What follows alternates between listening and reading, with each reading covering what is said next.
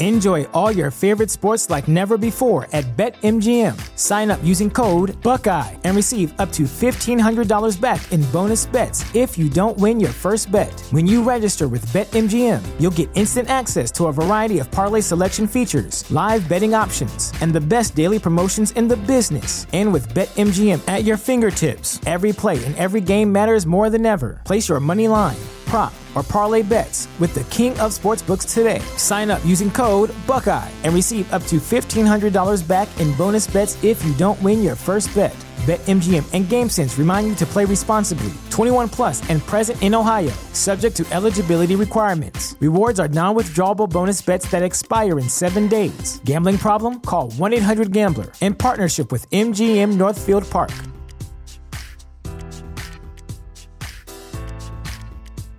Say goodbye to your credit card rewards. Greedy corporate mega stores, led by Walmart and Target, are pushing for a law in Congress to take away your hard-earned cash back and travel points to line their pockets. The Durbin-Marshall credit card bill would enact harmful credit card routing mandates that would end credit card rewards as we know it. If you love your credit card rewards, tell your lawmakers, hands off my rewards. Tell them to oppose the Durbin-Marshall credit card bill.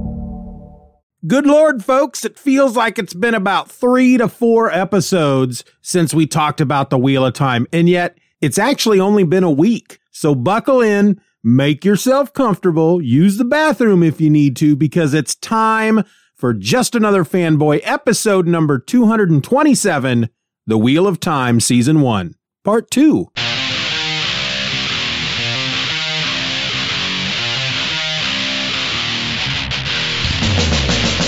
Hello and welcome to another tongue-twisting episode of Just Another Fanboy. I'm your host. My name is Steven, and it's below freezing, folks. Right now, just outside my window, temperatures have dropped to below freezing. Not that that's relevant in any way to the subject of today's episode. I'm just telling you that it's cold outside. Winter ain't coming, folks. It's freaking here.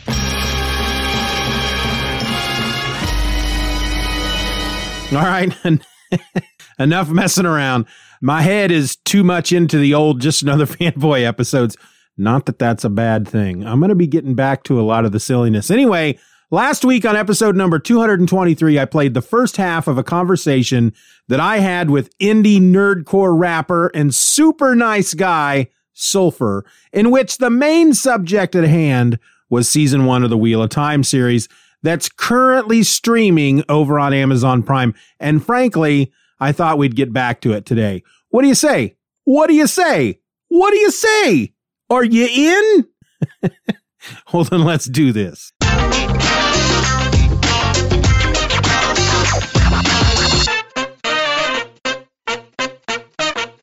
We got to see the Tuathalan. Boy, I tell you what, that scene where they encounter the freaking White Cloaks. Mm-hmm. And at first, it's like the Tuathalan's like, you're not getting past us. And they all link arms. And I was like, oh, good Lord, this is going to be really lame. The White Cloaks are going to be like, oh, well, I guess we can't get by you.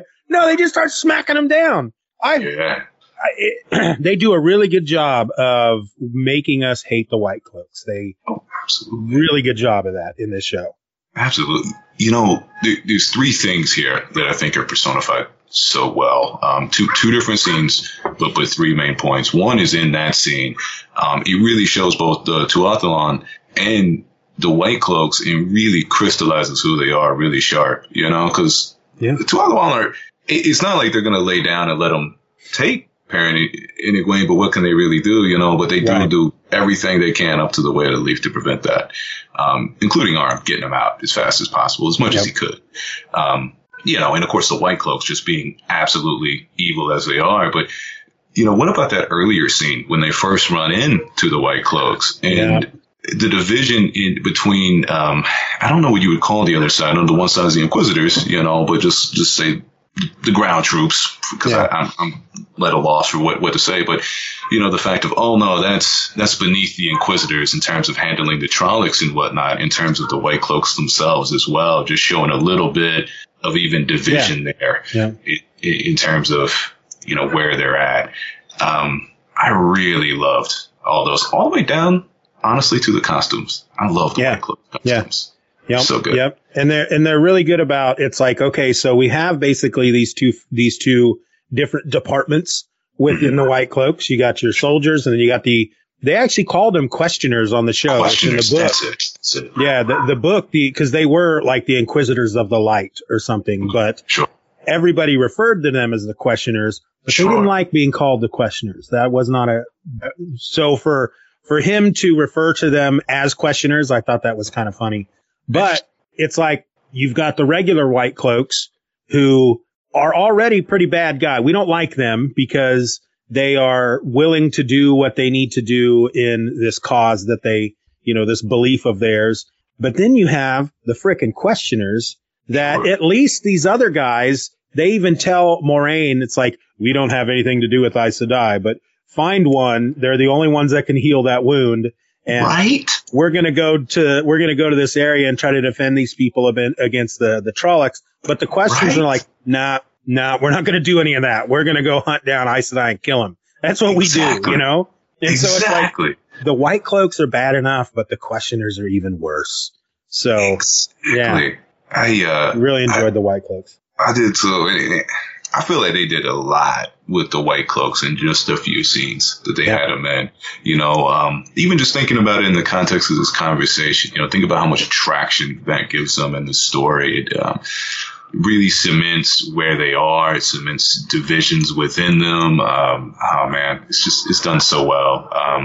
And I couldn't possibly hate them anymore. I don't know if there's anybody I hate more in the Wheel of Time right now. I hate them more than Podden Fane. So, right. And I was really expecting to see more of Podden Fane in the series.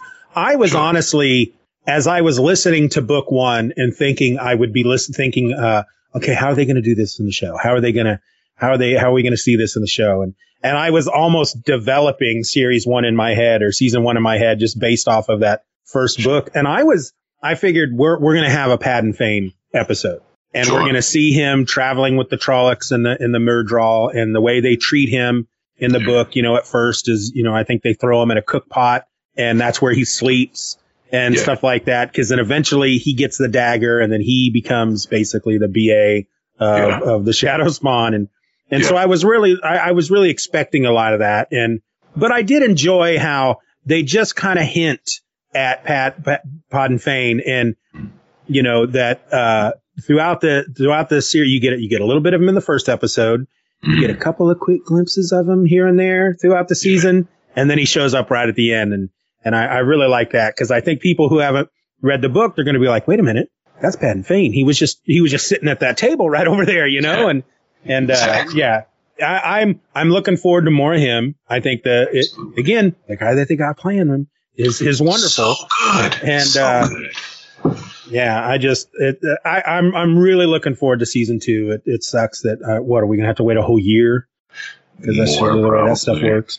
Yeah, unfortunately, probably more. I don't think there's anything official out yet, but, the last things I read was that, Amazon's going to try and give Lord of the Rings a proper push, which it probably should. Yeah. But I think this year is going to be the year of Lord of the Rings. I don't think we will see it this year. So it would probably be a 2023 thing for season 2. It's my guesstimation. Let's say nothing concrete. I was also, they're trying to give these hints throughout the season. Who could be the Dragon Reborn? And they have Nynaeve throwing out that big burst of power at the end of the one episode and heals everybody in the room. And Mat and the dagger, is they don't. That is the one thing I did like about how they changed Mat. They don't even. You see him take the dagger, but you don't get really any information at all until Moiraine meets up with him. That what is happening to him could possibly be because of the dagger.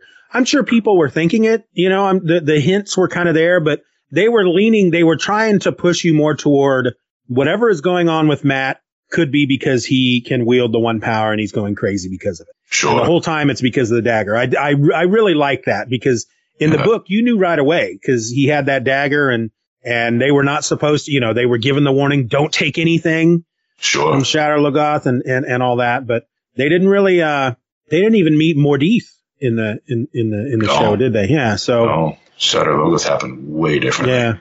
It was. And Moiraine was out the whole time. I like that the only reason they went into Shadow Logoth is because Lan made them. You know, it's like, I don't know what else to do. You know, so this is where we're gonna go. She's unconscious. We're gonna have to go there, and he tells them all what the place is. And Matt it was really funny. He goes, "Okay, first, I think that's the most you've talked all day, probably your whole life." I really like that. Oh, it was perfect. It was perfect. Lan was very much like Dad when Mom is unexpectedly away. Like, what do I do with these kids? We'll go to McDonald's, you know. Going out there, I think that's a perfect example of kind of what I was touching on right at the beginning when I was, you know, saying my few little nitpicks talking about pacing. I think Shadow Logoth happened a little too fast in terms of that dagger and Matt picking it up. I mean, that happened really quick, and I don't need Mordice to be there for it to be proper, but for him to wake up in just this ghost city in the middle of the night and say, I'm going to go for a stroll. I'm going to open this case, you know, even if it was speaking to him and kind of calling to him, it felt a little fast.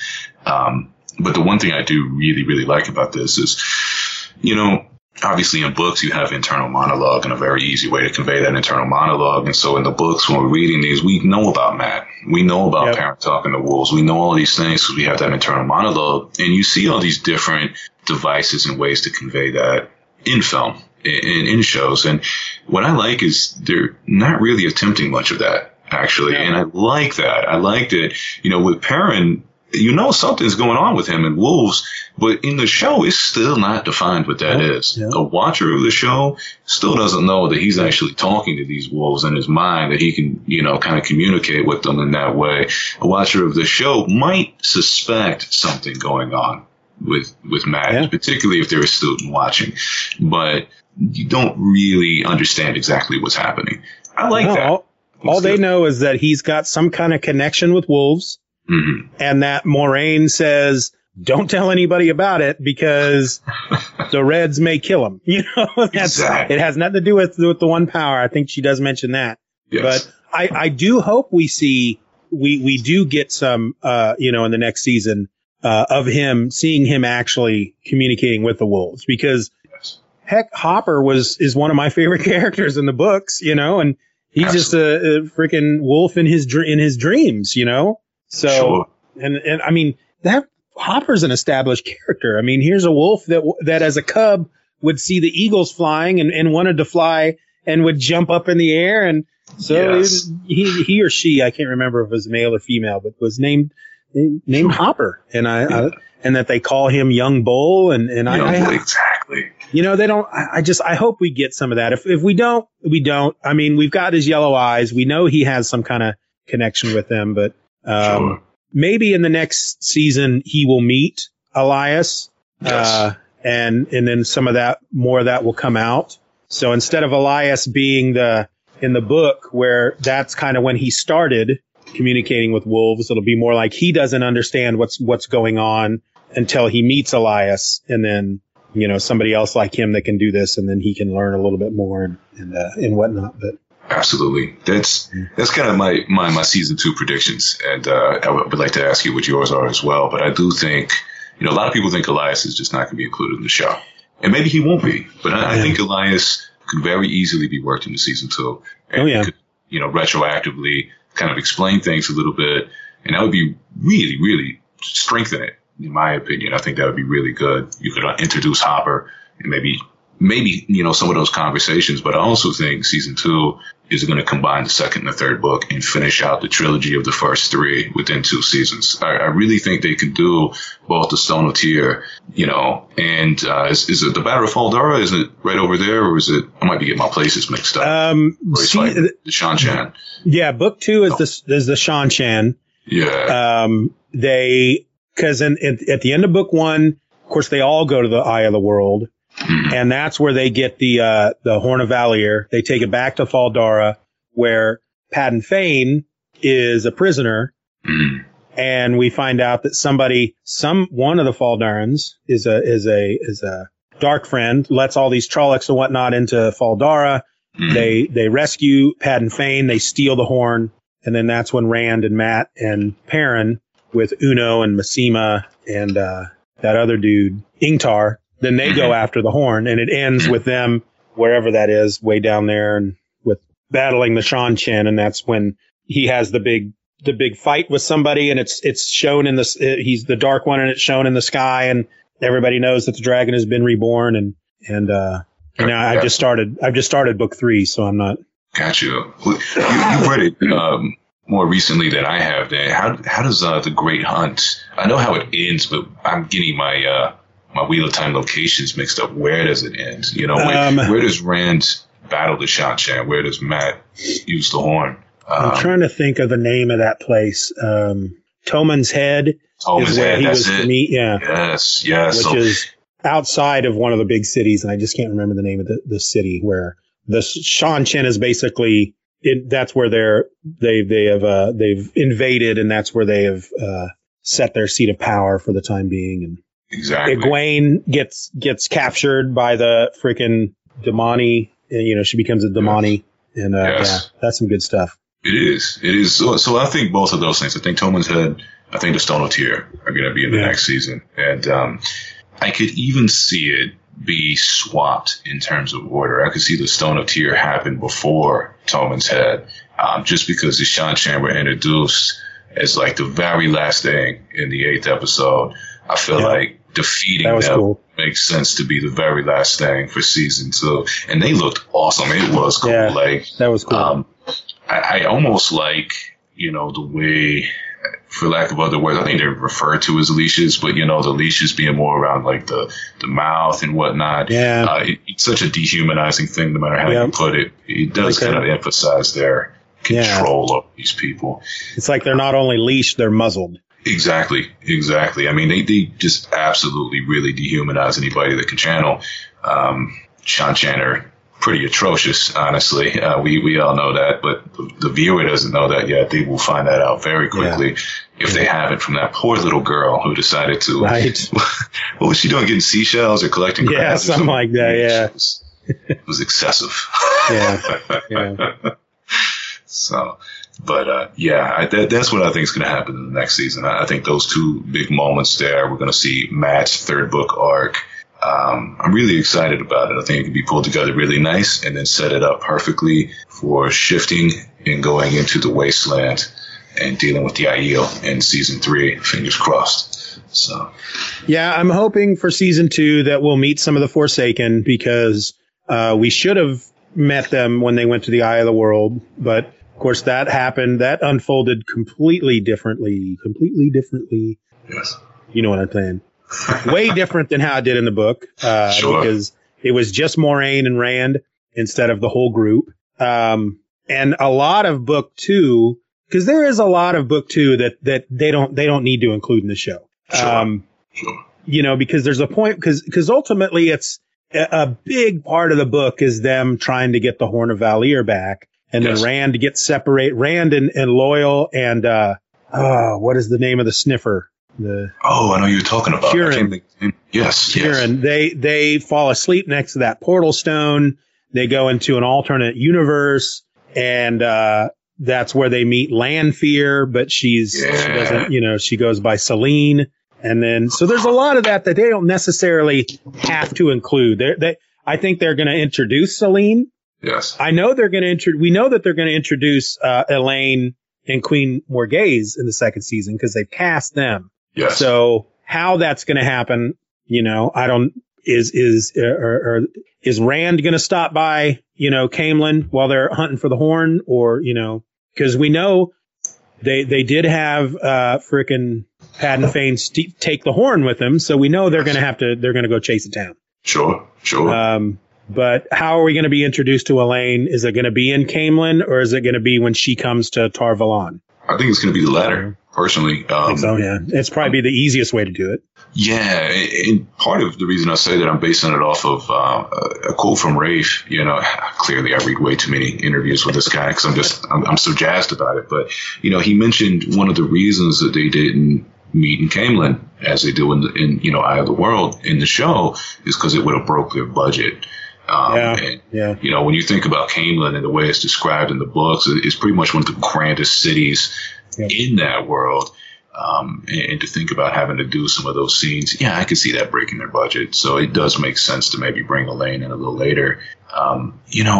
I hate to say it, but I'd actually forgot about Kieran as a character. And when you mentioned him and mentioned the sniffer, this idea just popped in my head. I haven't really rolled it through my brain very much, but from a showrunner's perspective and the idea of condensing, what about the idea of, just kind of mashing up the characters of Kieran and Elias? That's a perfect way to still include Elias in the story, and can be done in season 2, and introduce Perrin to Elias that way, because Perrin is right there with the sniffer. He's right there with Kieran, and he's just pretending it's something different. It's Huron. Huron. With an H. Apologies. Huron, like Lake, almost like Lake Huron, but it's Huron. Hurin. But yeah, there's. Well, no, it's okay. It's okay. I don't want the listeners. It's Huron. The way what are you doing? But in that, because in that book too, when Huron and Rand and Loial fall asleep next to that portal stone, well, Ingtar and the rest still need to go after the horn, and Perrin, using the wolves, can still track them. And Ingtar, who leads the force, he knows about this, but he's like, we'll just tell everybody else that you're a sniffer. And, they could easily say, all right, well, Huron and, meld those two characters. And the reason he's a sniffer is because he's using the wolves to help find stuff. So, yeah, they could easily do that. I think that would be wonderful. Let's send an email off to Rafe and let him know we figured it out. Get that reply way ahead of you, bud. See that? Yeah. Done. It's already done. Come on, guys. We're working on season 4. We're writing season 4 right now. Oh man, I hope. Yeah, but I hope it gets to go at least 8 seasons. I could go for 10 seasons, but I do too. It's whenever I would see, I don't follow a lot of like the Twitter at Time stuff. So the reactions I've been seeing online are from the people that I just regularly follow on Twitter or on Facebook. Sure. And it's like if the people who have read the books seem to really enjoy it. They have nitpicks every now and then because, you can't be a diehard fan of something and not complain about when something's changed.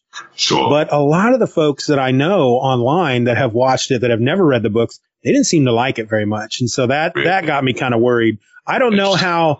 I feel like I read somewhere that people are responding to the show positively. It is people are really enjoying the show. So I think it's just a few folks that I think the person who I know online who said they weren't enjoying the show also tried to start reading the books, and they got a few chapters in and was like, this is a slog. This is not, and it's. Oof. If you're going to read the first book of a freaking 14-book series, don't expect it to be quickly paced. That's one of the things I like about those books so much, is because there's so much in them. You just really get time to develop these characters and get to know them. But a lot of people anybody, and again, we're going to do a Game of Thrones comparison, but if you even just compare the books, the Song of Ice and Fire or whatever it's called, to the Wheel of Time. The Wheel of Time books almost come from a different generation of how sprawling fantasy books were written. Sure. There is still some of that old school Lord of the Rings type of thought process behind world building and writing and whatnot. And then people got to understand that it's books that Wheel of Time inspired Game of Thrones, Sure. But nowadays books, they are more fast paced. Mm-hmm. People, people's attention spans, if they're not hooked by the first chapter with some exciting bit of information, then they're not going forward with the book. Sure.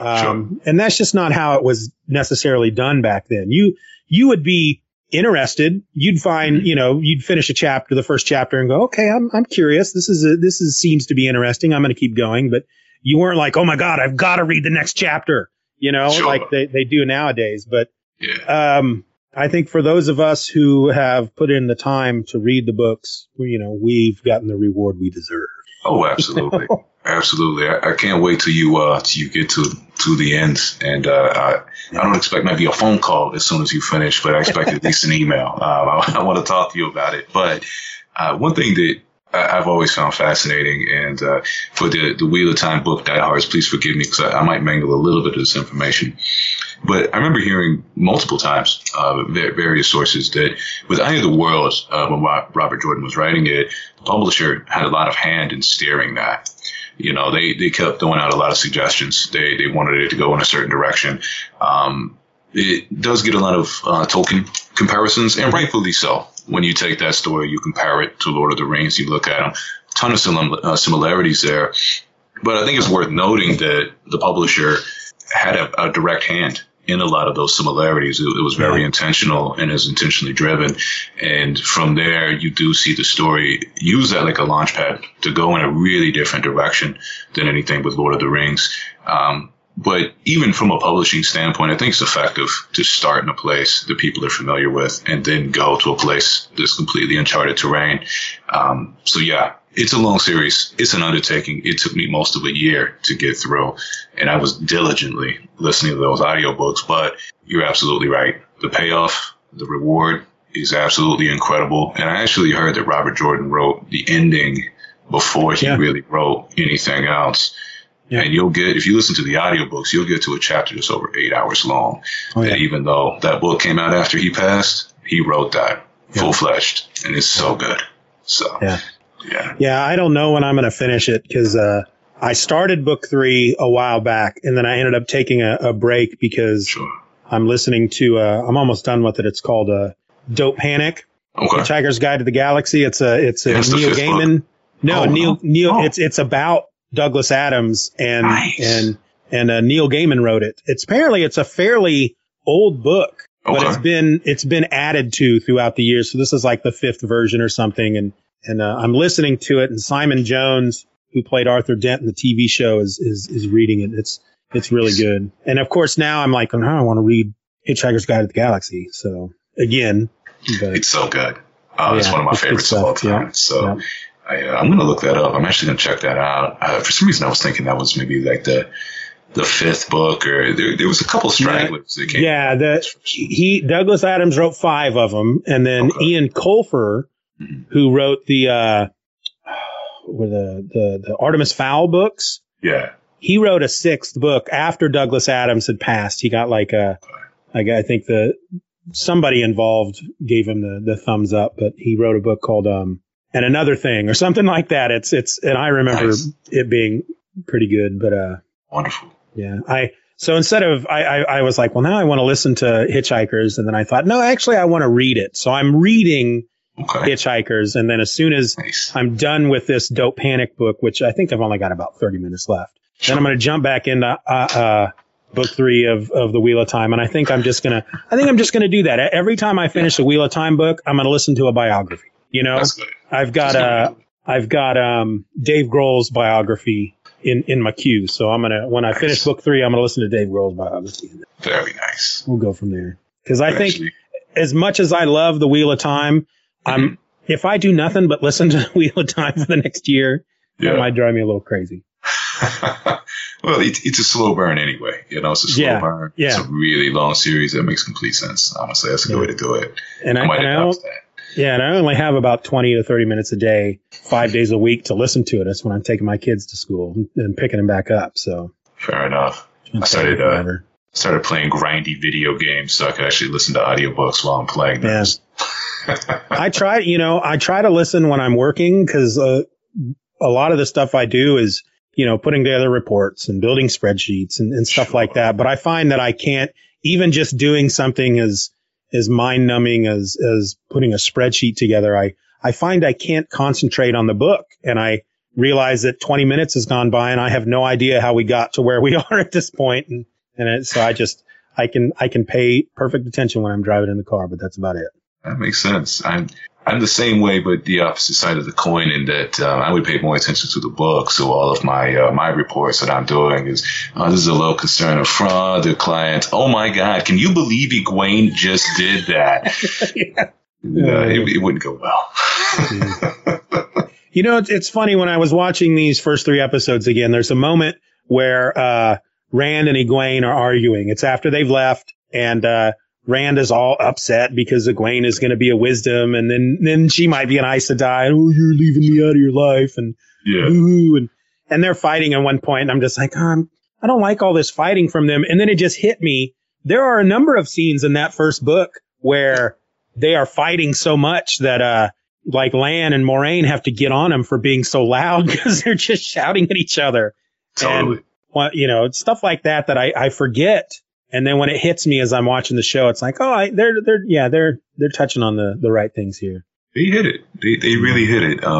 You know, not just do the actors and actresses absolutely nail their portrayals of the characters, in my opinion, but I do think, you know, well, okay, maybe you could critique certain little bits of dialogue. The overall just presentation of those characters is pretty perfect to the core of those characters. I feel like, you know, there's a lot of scenes that aren't in the books that we see, but sometimes it's almost like seeing, you know, the scenes that were left out of the books. You know, while we were reading about, you know, this character, all of a sudden, while Edmund's field is burning, you have Nynaeve screaming at a Trolloc pulling her belt knife. That's completely on brand for Nynaeve. That's who she is. Like, all of those were just so good.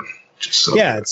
It may not have happened in the book, but you could totally see the character doing it. Absolutely. Exactly. So what are your predictions for season 2? What are your predictions and what do you want to see? My predictions and what do I want to see? Well, those are probably going to line up all together. You know, I've already thrown a few out there. I do think, and it's already been confirmed in the interview with not just, I think, are we going to see, you know, Matt's third story arc? I think we're going to see the return of Tom. I think they're going to leave Tarvalon, together there. You know, put that one with Kieran there.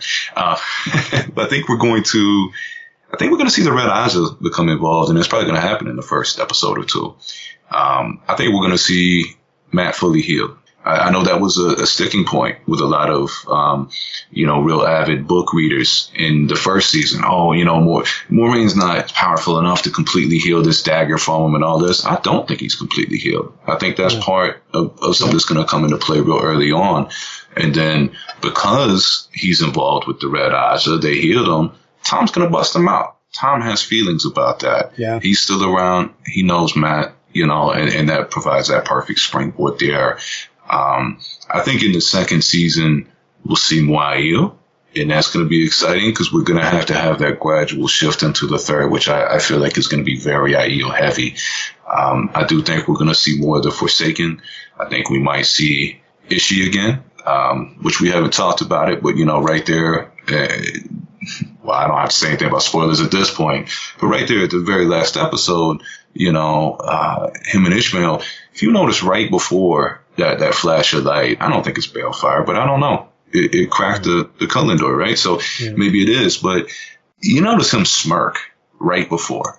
You know, it's not that he is distressed about what's happening, and then it cracks that seal, and then there's even that little bit of monologue while Rand is out, and he's speaking to Moraine, and he's, you know, you don't know what he's doing right now. Is it to help me or to hurt me? You know, I really do think Rand was tricked into that. I think he's still around. You know, I think we're going to see that he's still around. So I do think we're going to see more Forsaken. And as mentioned, I think we're going to see both the Stone of Tyr and we're going to see Thomas Head. And I'm kind of the opinion, and this is maybe the farthest reach, I'm of the opinion that they'll be flipped. I think we're going to see the Stone of Tyr before we see Thomas Head. Yeah. Honestly, because it would make sense for Rand to have, you know, the actual blade and everything when he's going in there. And I don't know, because one thing with the 8th episode they did as well is, you know, a lot of the things that Rand was doing at the very end of Eye of the World, they divided between the different characters. And Rafe has even stated that was intentionally one to make it more of an ensemble piece. He felt that the series as a whole really does become more of an ensemble piece with Eye of the World, maybe the first few books being a little bit more Rand-centric. And while I do feel like it pulls a little bit of emphasis away from the Dragon Reborn, because there is this whole buildup of, you know, who is the Dragon Reborn, and the underlying unspoken question of why do we care, right? How powerful is he? And so by not having him do all these crazy feats, we're pulling a little bit away from that. But I do still believe in the ensemble piece thought, and I do believe that. So how much is still going to be Rand?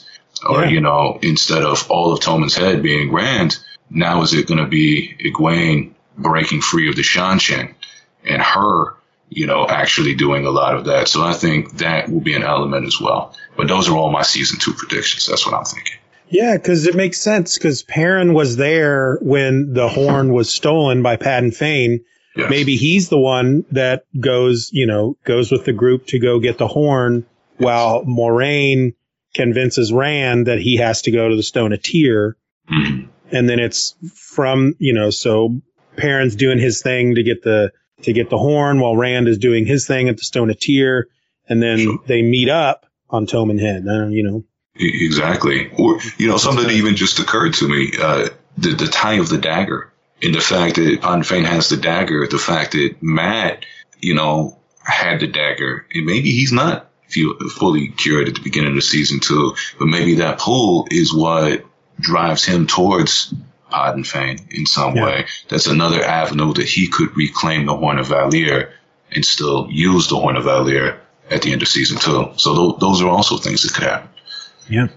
Something you mentioned, the Red Alja, and that got me thinking something I think that they did in the series, that in the season that I don't think they really did in the books, was they kind of more clarified who the Red Alja are. Because in the books, I always got the sense that their main purpose was hating men and hunting down men who could channel, and that's it. That was their purpose. But in the series, they're almost like internal affairs for the Aes Sedai.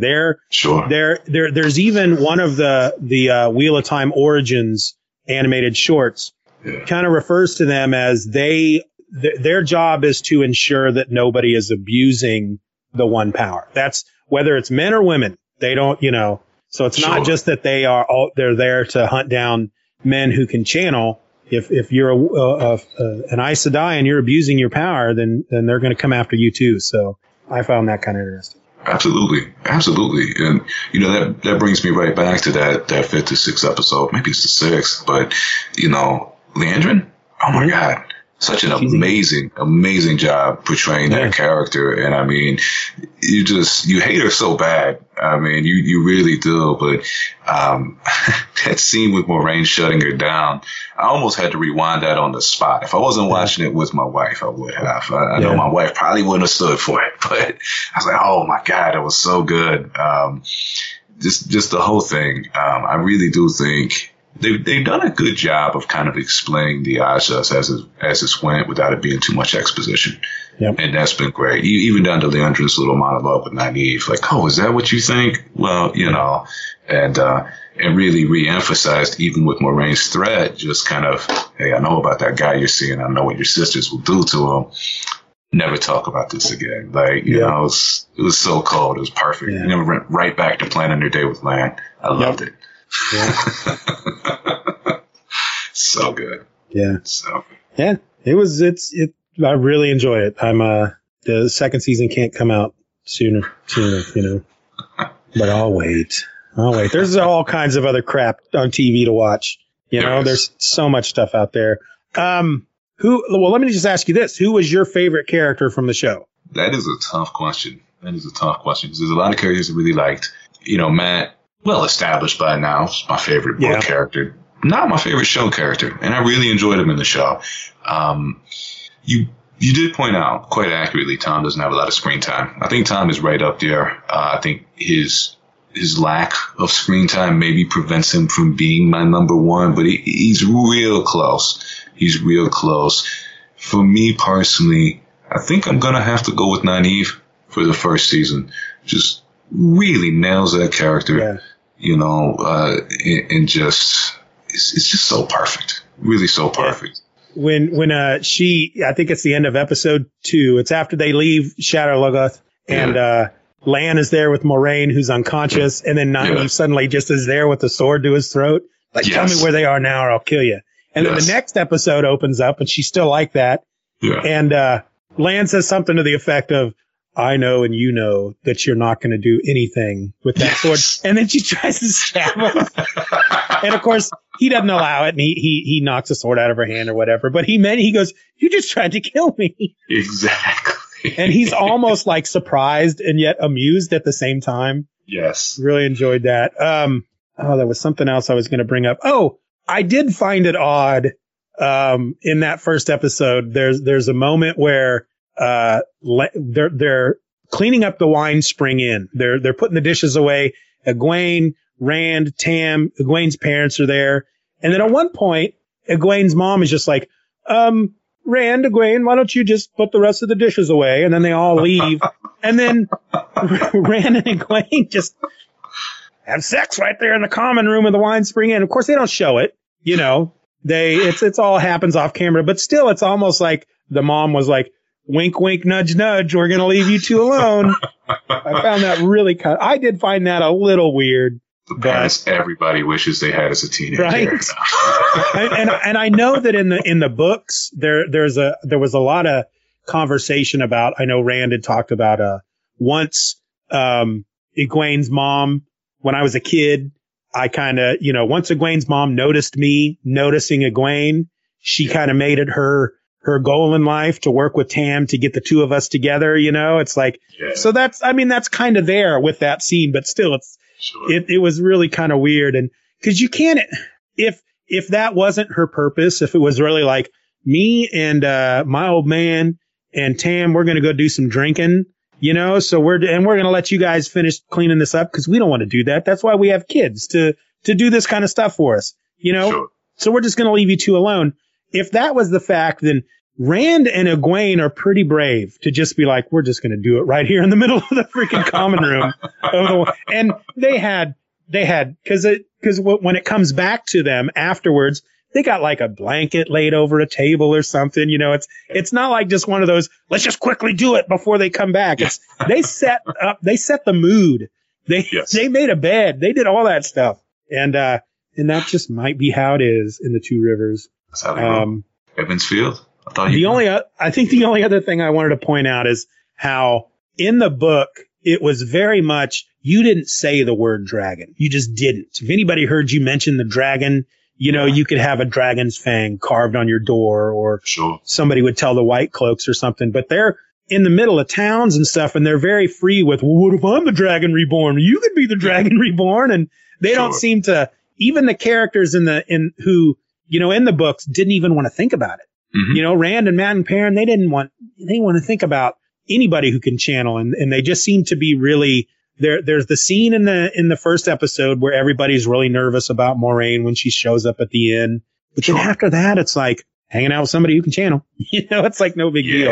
They don't really give it that fear that everybody seemed to have who didn't grow up, because they were like, they're back home country folk who mistrust that kind of stuff. And I don't know. I felt that was it was a different choice. They just didn't seem to care too much after a while. Sure. There was a tonal shift. There was, but there was still the elements of mistrust of Aes Sedai. It just wasn't, overbearing, naive, who just distrust strangers. Let's be honest. But I think she's the first person to kind of, hey, we're all going to be better off once she's gone, kind of thing. It introduces that, and you get a little bit of it from Tom. But overall, it seems like most people they know Aes Sedai, they more revere them. They know they're powerful, and that's about it. And that's maybe not the same as the books, but that still feels like in the spirit pretty on par. I don't know if continuity is the right, word to reference here, but when it comes to references with the dragon, there are a couple scenes as well that pop in memory where, Moiraine gives that sharp look to curtail from saying a certain thing. Like when Rand and Moiraine are talking right after, she heals Matt, she kind of stops him short from saying specific words right there on that balcony. So there are like little bits of that, but there are other moments, you're right, where they're much more free, kind of out in the open. Like, I can't be the dragon, and all this, and saying these sorts of really incriminating things normally. So, yeah, you're right. Yeah, I think maybe they were kind of wanting to leave all the most of the mistrust and the hate to the White Cloaks. Sure. That's, maybe that's what separates the White Cloaks from other people. I mean, I guess they did have that moment on Terran Ferry where when Land cuts the ropes of the ferry, and the guy's like, I need to get back to my family. And finally he's like, the White Cloaks are right about you, Aes Sedai, you know? And so, yeah. Yes. I'm glad they included that too. And I'm glad it was as brutal as it was. It was. Because, you know, it was hard to watch in a certain way, but it really paints that picture of Moiraine, and it's really at all costs picture, which it should be for her character, you know. Just like, hey, you know, I will kill them before I let them go to the Dark One.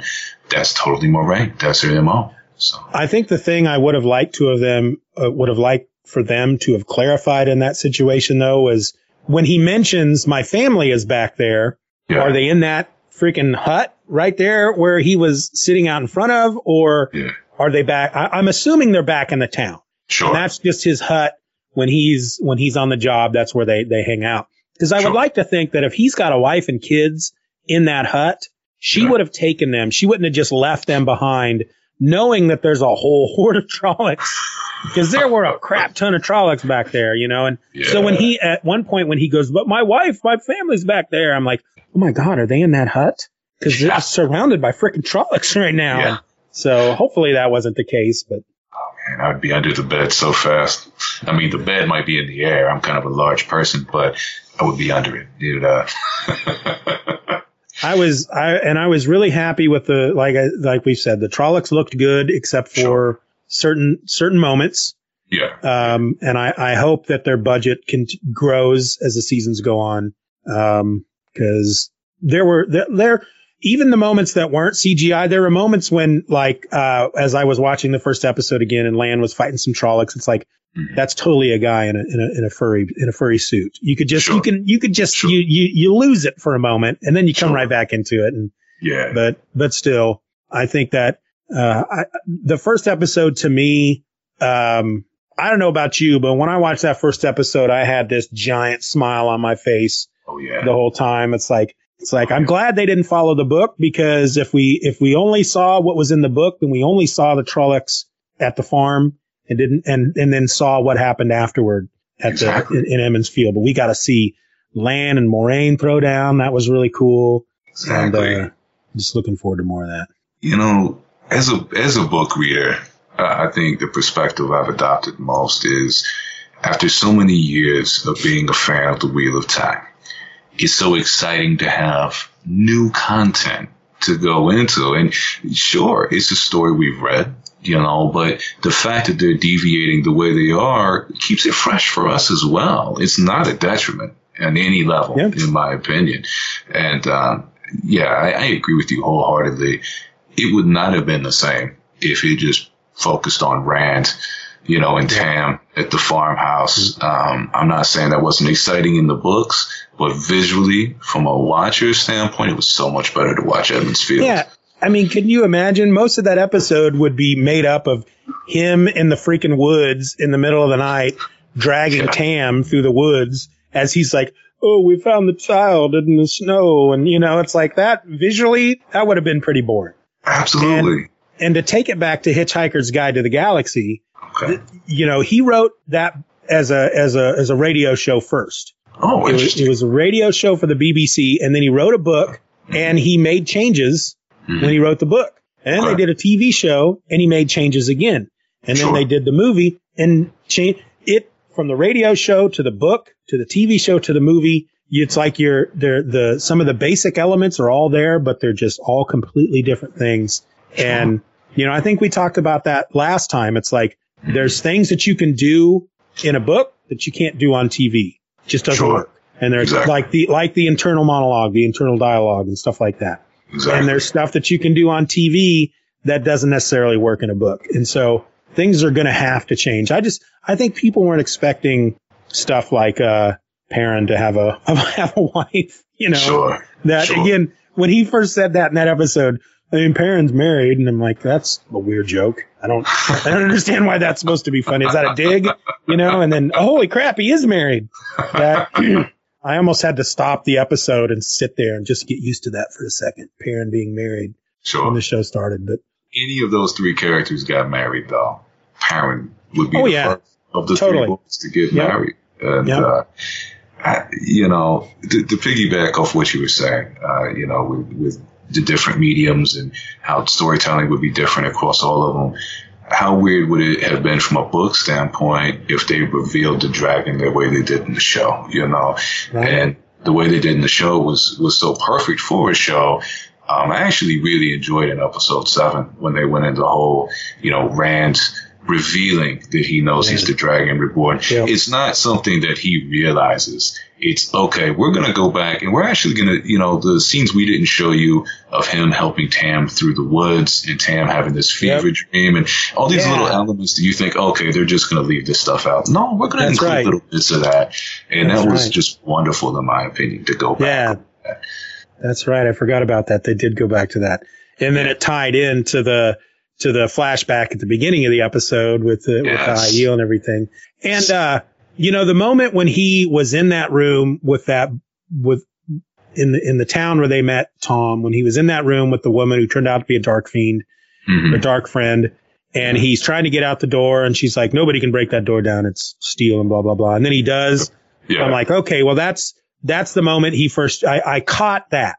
That was the moment he first used his power.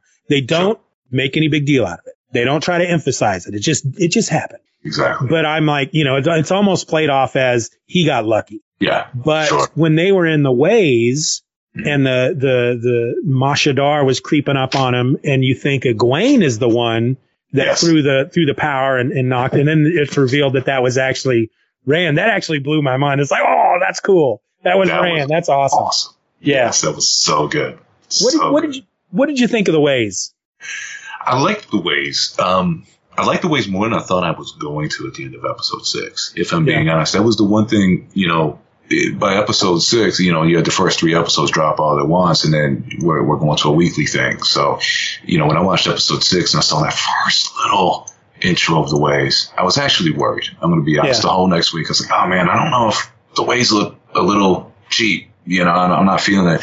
By the time we actually got to the ways, I actually really enjoyed how they looked. I thought it looked really cool.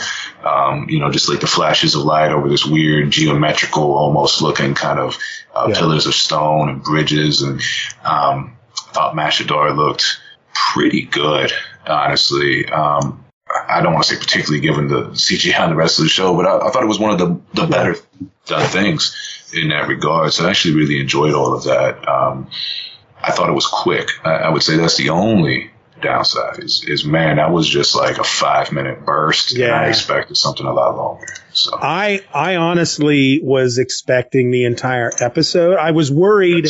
I was expecting the entire episode would be, because I think the episode was even called The Ways or Into the Ways or something like that. Yes. So I expected the entire episode to be fully with, they'd start the episode out going in, and then the episode would end with them leaving. Yes. So while I was worried about that, there was a part of me that's like, that's going to get boring after a while. I want to see them doing more stuff. Yeah. But then to only have that small moment, it's like, I didn't want it to be a full episode, but I also didn't want it to be that short. They could have been at least half the episode or something, but they condensed a lot of things to get to where they needed to get, and I can forgive them. Oh, absolutely. When you think about it, I guess from a visual storytelling standpoint, The Ways is a section where you could do some really fun and amazing things, but also visually, you're not going to be able to do a whole lot. You'd be able to play off that minimalistic aspect and maybe be able to get, and there was some really cool shots in there, some top down shots. You see their torches and it's just black all around them, and mentally when I picture The Ways and I'm thinking about the books, that's absolutely what I picture, so those were all really, really cool.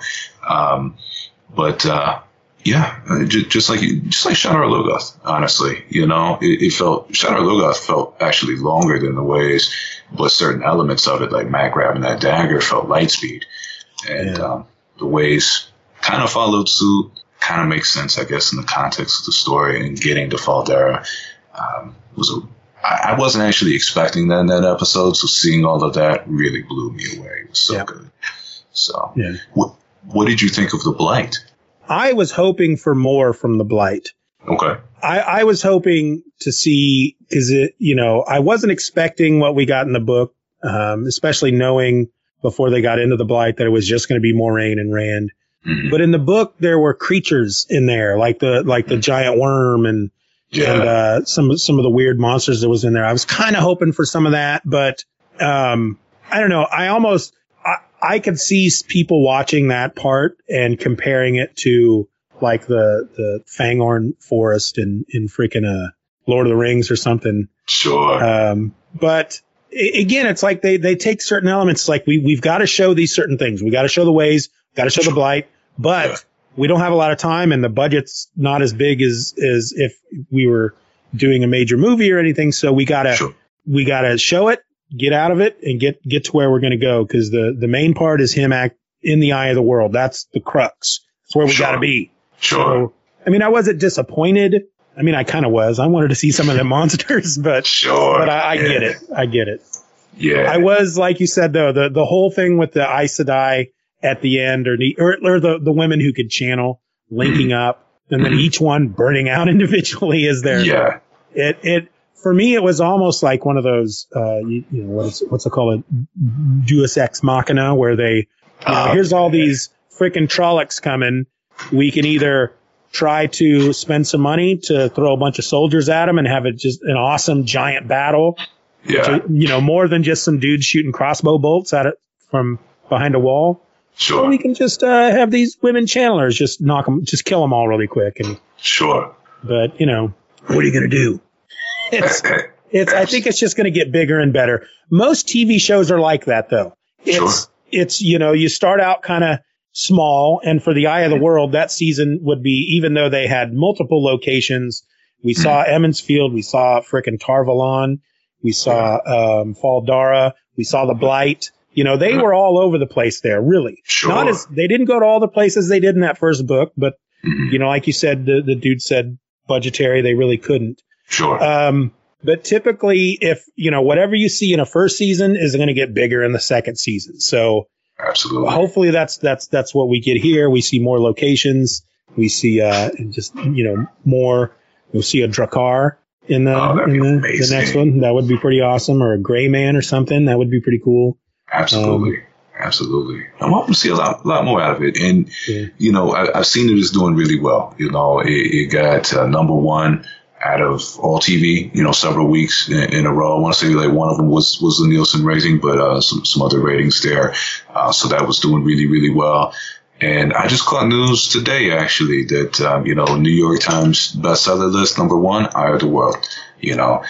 So, if you are out there listening, if you didn't like the show on any level, if you're just hating everything we're saying right now, the book you love is number one, again, after 2 decades or more. So I feel like it's very positive in the universe of Wheel of Time, no matter how you feel about the show. Yeah. Yeah, we're going to get, at the end of the day, when the show is fine, when it's over, it is going to be its own thing, separate from the books. And it'll be something that I would like to think that Wheel of Time fans can will say, well, I like the book better than the show, or I like the show better than the book. It's going to go either way. But you're going to have two completely separate things that have a lot of the same story elements, but you can enjoy them both separately for what they are and have fun either way. And I think we talked about it last time. Anybody going into this thinking that they're going to get a visual representation of the book, they don't understand how TV shows and movies are made, because you just can't do that. It would be, oh my God, how many episodes would they have to make to do the first book? I mean, some of that would be so boring to see on TV. It would be a little rough. Yeah. And while the pacing was fast, I think they could have done a little better than that. I think it was a great first season, and I truly believe we're just going to get bigger and better stuff going forward. Agreed. It's somebody that, I work on my own, form and contribution of art. If I waited to release the perfect album before I ever released an album, I would have never released an album. Yep. So, I think they did really, really great for a first season. I really enjoyed it. I liked it. I'll even go, after this conversation, I'll say I loved it. Yeah, absolutely. Little nitpicks, but I wouldn't feel like I really watched it fully, and digested it fully if I didn't. But I absolutely think it's going to get bigger and better as it goes. And honestly, I'm wondering if I don't want to say we're going to see less changes, but just from some of the things that Rafe has said, it moves more into an ensemble piece. What he's always wanted was to be an ensemble piece. These sorts of things, I think some of the changes they instilled in this first season will make more sense as the seasons go on. And I think it will flow more naturally into what we're actually already used to as book readers. So, yeah. All right. Well, I think this is a good place to wrap up the episode. Cool. I really enjoyed having you on. You've been on 2 episodes now, and I would love to have you on more. I really do enjoy talking to you. Likewise. Maybe we can get Michael Kill to watch the series at some point. I don't know. Maybe. Before we wrap up, one last thing. You mentioned it earlier. It made me think of it, so I wanted to throw it out there. I did, when the first 3 episodes dropped, I did go up to Michael's, for the weekend. We kicked it. Me, him, his wife, actually Andy and Slappy, who were on Servants of All from Wheel of Rhyme. We all sat down. We watched the first 3 episodes. It's kind of like a celebration weekend. 1 of the show coming out, 2 for Wheel of Rhyme, just, all encompassing. And, those are the only 3 they've watched because they sat down and rewatched those 3 with the children after we left at that point and haven't finished it. But, in those first couple episodes, just watching the interaction between Lan and Nynaeve, and only those first 3 episodes, Michael turns, looks at the rest of us in the room and says, "Oh, they're going to have very angry sex, aren't they?" And that was just that's peak Michael, but just right off the cuff, without having to see any of those later episodes, he could already identify at the beginning.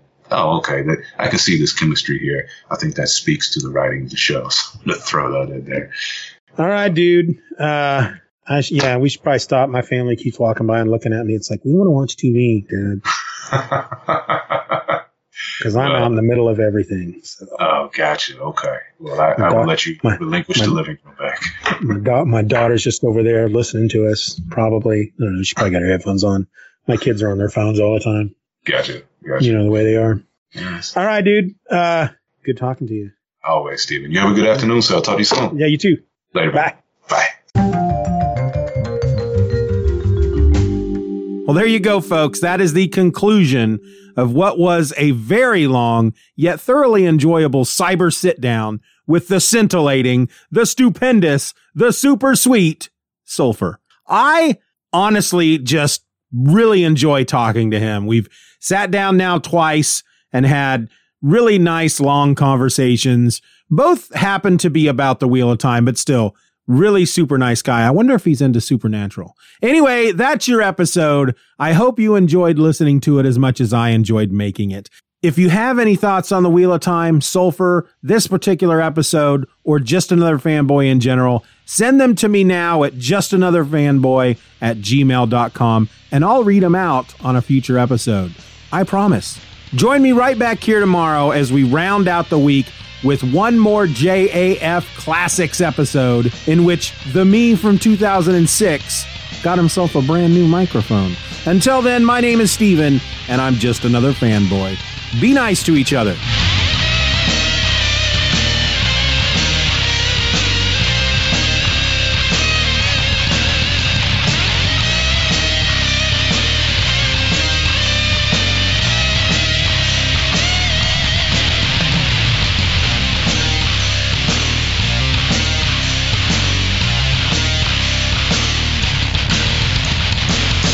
Bye-bye, Daddy. Bye-bye, Daddy. Good job.